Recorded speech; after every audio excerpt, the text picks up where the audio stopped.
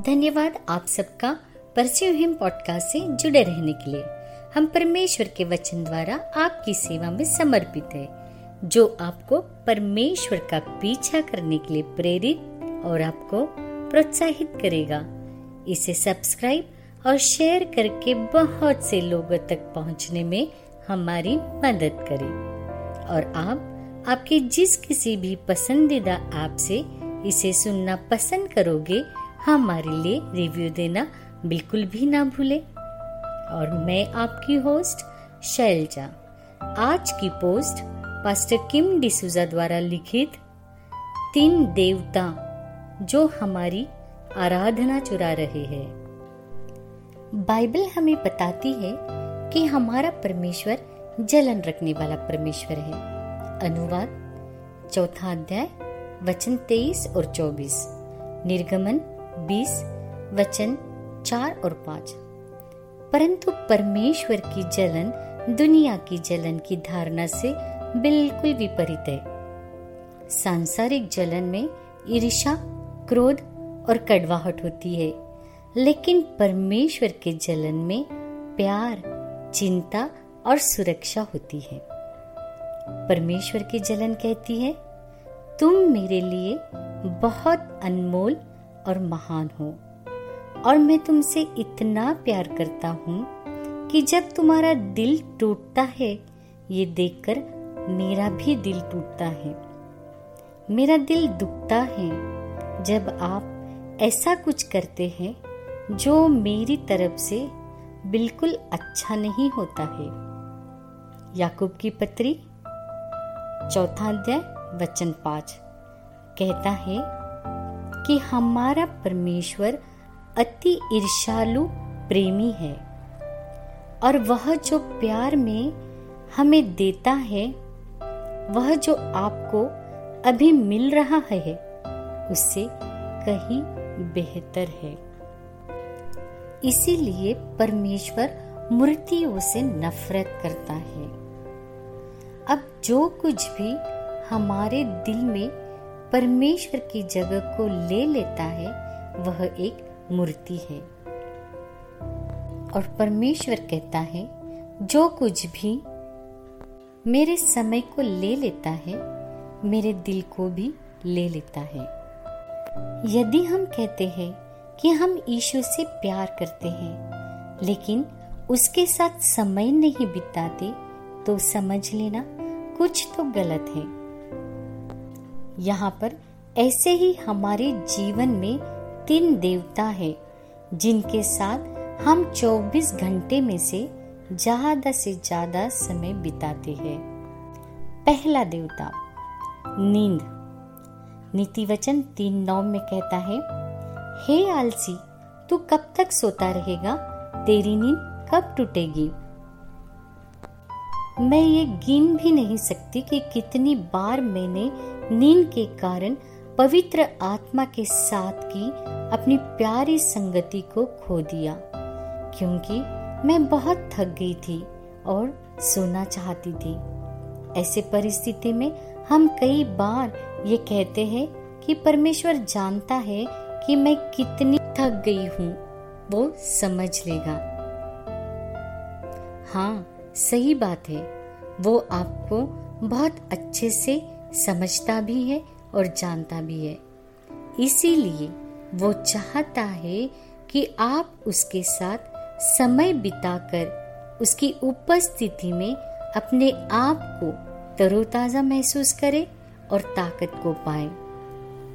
यदि हम यीशु मसीह के जीवन को देखें, तो वो सबसे व्यस्त प्रचारक था, लेकिन उसने अपने पिता के साथ समय बिताने के लिए हमेशा समय निकाला और एकांत में पिता के साथ समय बिताया करता था, जहाँ कोई भी उसे परेशान ना कर सके।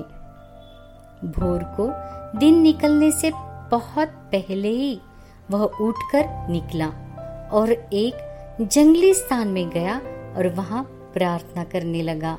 मरकुस 1 अध्याय 35 वचन। और ये वो समय होता था जहाँ यीशु मसीह अपने आप में नवीनीकरण प्राप्त करते और पूरे दिन भर के लिए परमेश्वर से मार्गदर्शन प्राप्त करते।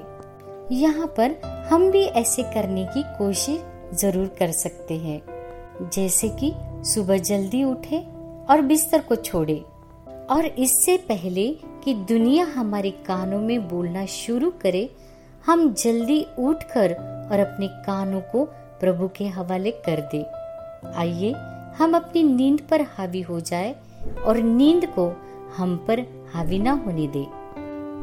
दूसरा देवता, खाना।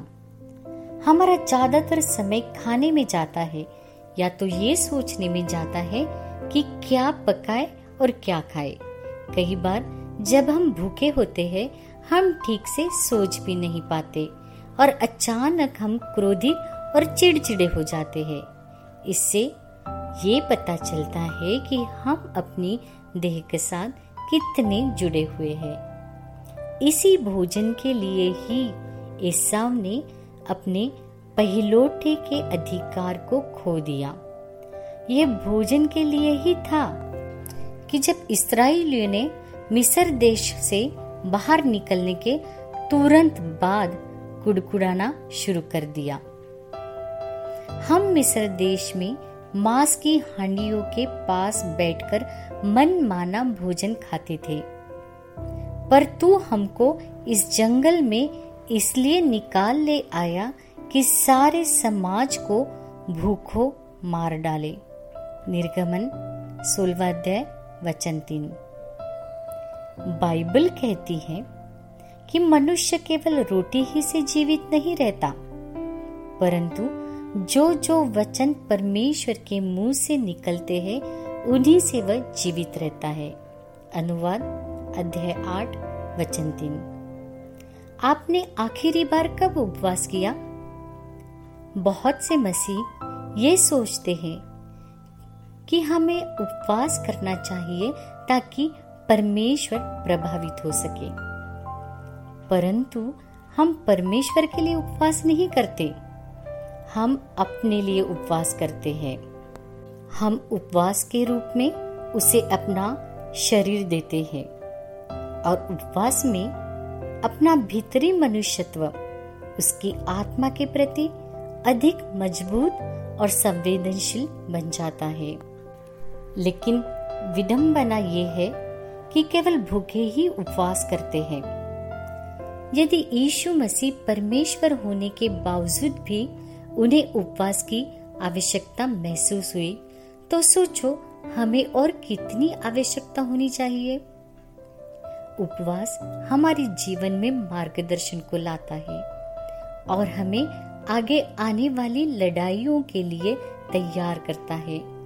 बाइबल कहती है 40 दिन और 40 रात के उपवास के बाद यीशु को भूख लगी और परखने वाला उसके पास आया।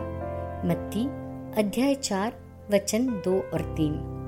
दोस्तों ध्यान दे, उपवास ने यीशु को शैतान की परीक्षा के लिए तैयार नहीं किया, बल्कि यीशु ने उपवास करके परीक्षा की तैयारी की। कितनी ज्ञान की बात है इसमें। तीसरा देवता, मोबाइल फोन।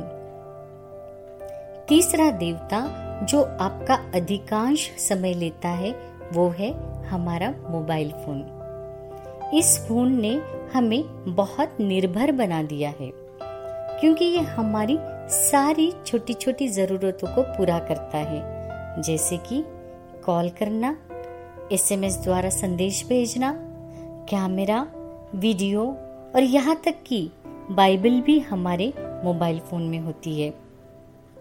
हम अपने मोबाइल को चार्ज करने के लिए विशेष ध्यान रखते हैं, परंतु हम इसकी चिंता नहीं करते कि कितने हफ्तों से, महीनों से हमारी आत्मिक बैटरी डाउन चल रही है।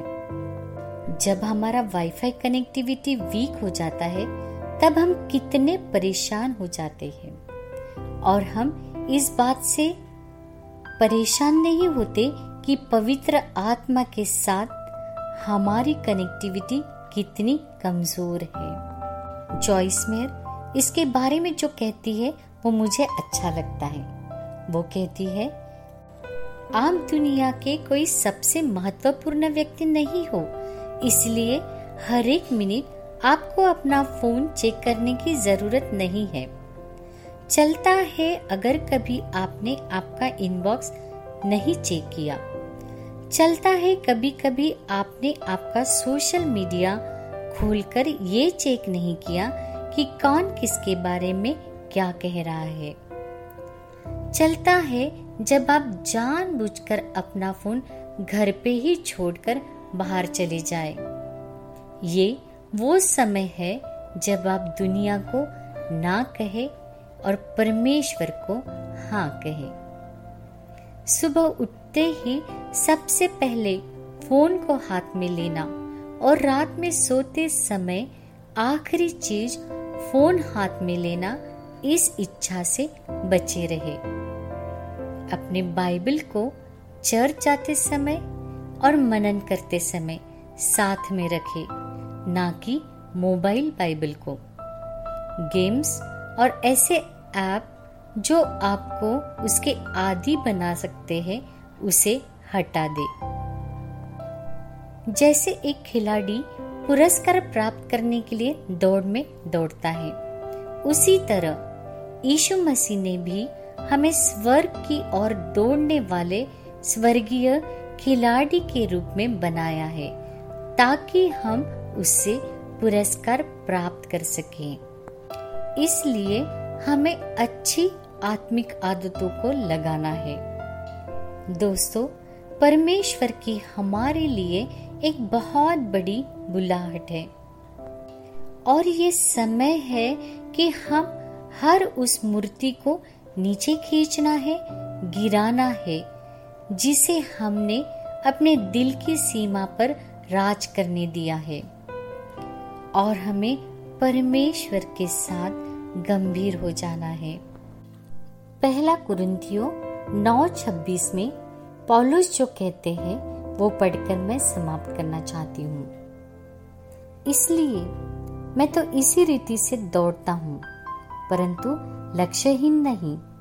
मैं भी इसी रीति से मुक्कों से लड़ता हूँ, परंतु उसके समान नहीं जो हवा पीटता हुआ लड़ता है।